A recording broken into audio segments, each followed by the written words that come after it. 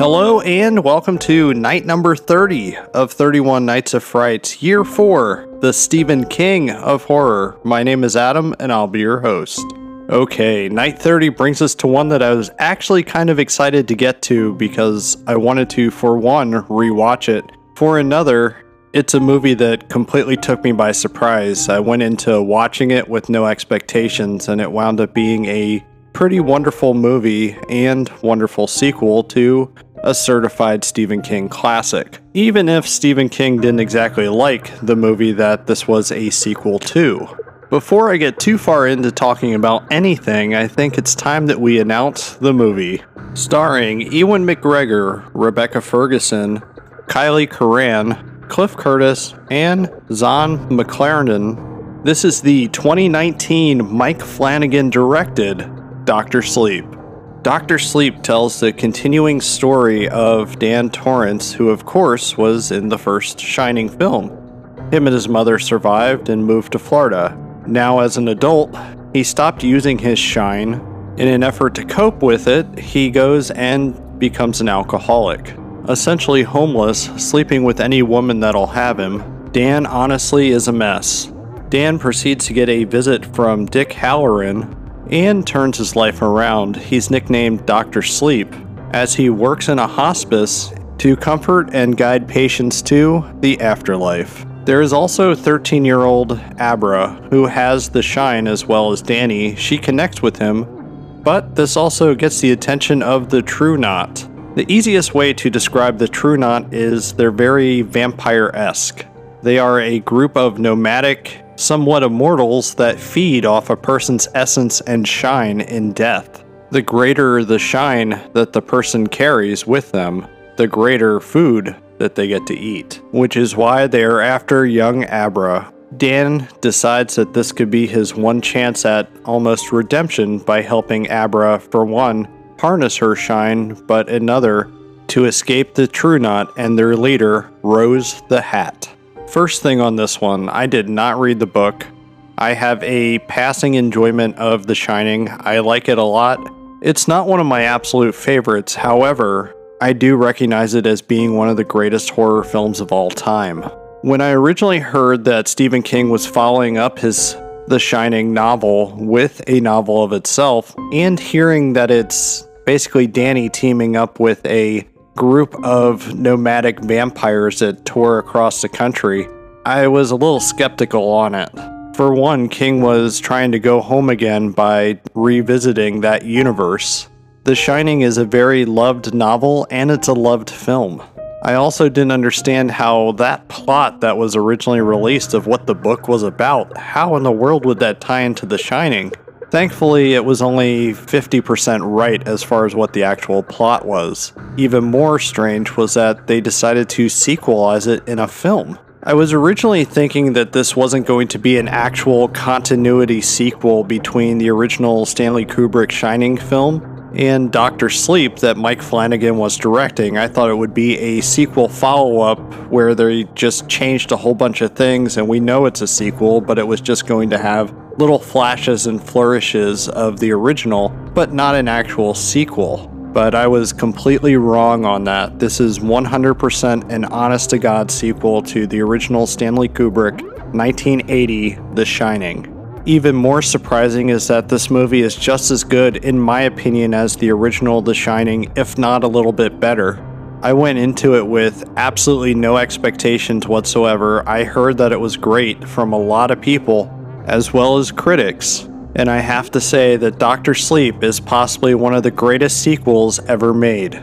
Everything from the amazing direction from Mike Flanagan, the fantastic acting from Ewan McGregor, as well as Rebecca Ferguson, it's truly astonishing how good this movie is.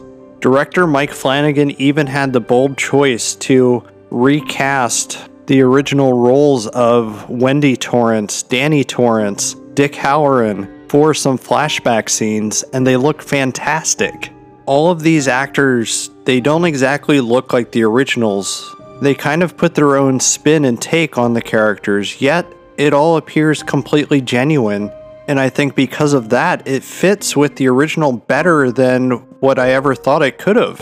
Director Mike Flanagan could have even went the lazy way out and not reshot any of the footage, but yet he does. It would have been far too easy to simply just reuse some of the scenes from the original Kubrick The Shining. But instead, Mike Flanagan did reshoot these scenes, he did add his own flair to it, and it works beautifully, not just as its own thing, but also as a true sequel to the original. I honestly don't know how this film didn't score any Oscar nominations. It's definitely worthy of it, in my opinion. Somehow we live in a world where Dr. Sleep earned 2 Razzie nominations? Seriously? How in the hell does that even work? Ewan McGregor gave an Oscar-worthy performance. It's also a wonderfully multi-layered performance throughout. It's hard to not even be a little bit moved or to be struck emotionally when he's having an honest talk with his dad when they make it to the Overlook at the end of the film. It's one of the most emotionally honest scenes, I think, in any film. He's still dealing with trauma that he suffered as a child, as an adult. And when Jack Torrance keeps denying his son that, oh no, it's not me that you're talking to, I think you have me confused with somebody else. It honestly is a heartbreaking scene. For those few moments where they do show Jack Torrance, you have to give it up for Henry Thomas of doing a fantastic spin on the Jack Nicholson portrayal of Jack Torrance. He looks the part with all the prosthetics and makeup that they had on him. I'm assuming it's a wig as well. He really does surprise here. I think that's one of the things that struck me the most, is that for one, the movie has a lot of emotion and a lot of heart to it, but also that it shows Mike Flanagan had a definite love of the material. He also tried to please both fans of the original The Shining novel, as well as fans of the original Kubrick film. I was very impressed by how there's so much care to not tick anybody off and simply please both types of fans. That brings us to another thing with Dr. Sleep. Leave it to Stephen King to completely reinvent the vampire as we know it. Instead of drinking blood with a guarantee of immortality, these vampires are very much mortal. They just have a very extended life. I really like the take and spin on the vampire type of creature. I'm not a huge fan of vampires in general, however, when they're done right, they're done really well. When a unique spin is put on the vampire, and winds up being somewhat believable, well, it's fantastic. I think Rebecca Ferguson as Rose the Hat is a great antagonist to Danny and Abra. You can see and understand how she's able to pull new followers into the True Knot, as she's very convincing, she's very seductive. She makes that all-important promise to prospective members by telling them, live long, eat well. One of the most interesting things about the True Knot is that they're cannibalistic as well. They have no problem taking the shine and the essence, which is shown here as steam. We're told that they eat steam from one of their members that die. I'm guessing the members of the True Knot do not go on to an afterlife and simply just cease to exist. The cannibalistic part comes with the death of the character Grandpa Flick, played by actor Carl Strucken. He proceeds to die, and when he does, he lets off a lot of steam. The other members of the True Knot proceed to suck in all of his essence, even though just a moment before, they seem to be sad and broken up and almost couldn't look at one of their dying members. I get the feeling that that's one reason why the True Knot wanted to live forever, because they are in fact scared of death. The True Knot in a way reminds me of a group of traveling carnival members in a way. They almost seem like they would be carnies, simply because they call everybody else that's not a part of their group, they call them rubes. It gave me a little bit of a flashback to the TV show Carnival that was on HBO, a show that if you haven't seen it, I highly recommend it. They also all have nicknames. In addition to Rose the Hat, we have Crow Daddy, Snakebite Andy, and Barry the Chunk, just to name a few of those. It was very surprising how the True Knot was very fleshed out in this film. It's not a matter of agreeing with what they do, because what they do is terrible. Specifically with one scene where director Mike Flanagan chooses to show us just how vicious and brutal they actually are. It shows the torture and killing of a child, which is honestly a tough scene for me to watch. We're not shown a lot of the violence, however, we do hear a lot of it, and it doesn't necessarily lessen the impact. But director Mike Flanagan really does make an effort to flesh it out so that we understand what they do and how they are with their creed and their lifestyle. And that's another thing with this film, that it could have gotten messy as far as trying to balance all of the story, as well as some of the more fantastical elements in the film, such as the psychic link between Dan and Abra. A lot of those types of scenes in films can come off as clumsy and really take us out of the moment in the film. But somehow it's so well done that we're able to go along with that. The fantastical moments don't really seem like they're too out of the realm as far as believability in this movie. I really did enjoy the relationship between Abra and Dan, as much as he doesn't want any part of it because he doesn't want to open himself back up to using his shine. He's convinced by Dick Hallorann to pursue this and maybe he can help Abra. I get the feeling that the character of Abra throughout the film is simply looking for a friend. She's looking for somebody similar to herself. It just so happens to be a grown man that has the same gift and power. She lovingly calls him in the film Uncle Dan.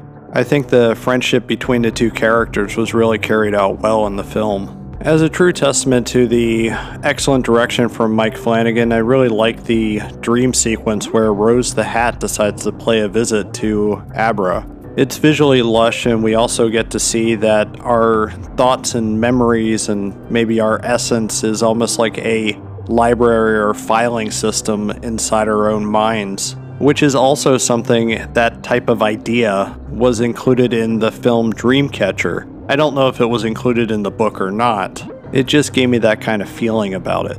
The scene also reminded me of Twin Peaks: The Return. It reminded me of when Agent Cooper is kind of floating in limbo in a dream-like alternate reality state. It's well done, and it's probably one of my favorite sequences next to the meeting between Dan and Jack, as well as the ending, where we see Dan make the decision to blow up the Overlook Hotel.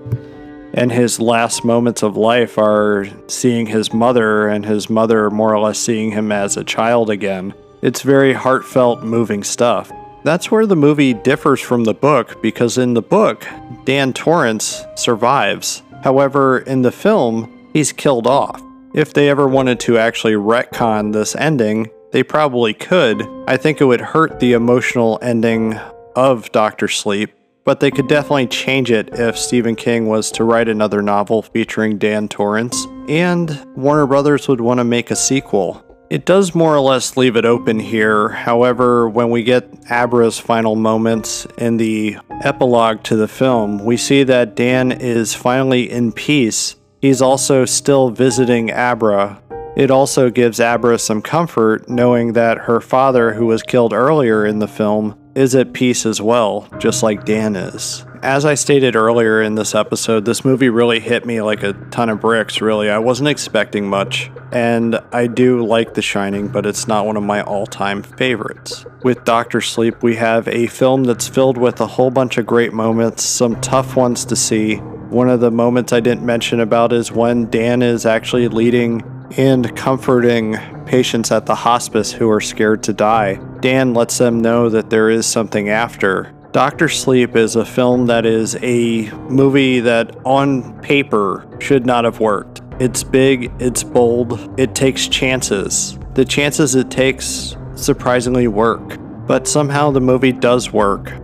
Mike Flanagan did an excellent job here. All of the actors involved were fantastic as well. It interlocks into Stanley Kubrick's 1980 original, when in all honesty, it shouldn't have. Dr. Sleep is a great film that I'm assuming if you're listening to this, you have already seen it. If you haven't, you owe it to yourself to, for one, watch the Stanley Kubrick original The Shining, and then watch Dr. Sleep and prepare to be amazed. This is a film that I can only give my highest of recommendations. I'm going to close out tonight's episode. As a reminder, you can find me on Twitter and Instagram at Adam_analyzes. If you need to catch up on past episodes of either 31 Nights of Frights or my weekly podcast, Adam Analyzes, you can do so at adamanalyzes.com. If you don't do the whole social media thing and would like to reach out to me, you can do so at adamanalyzespodcast@gmail.com.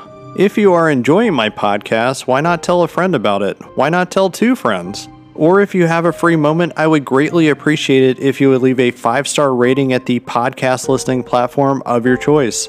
It'll allow me to reach new listeners as well as create new content. But with that being said, be kind and good night. I will see you back here tomorrow for night 31, the final night of 31 Nights of Frights.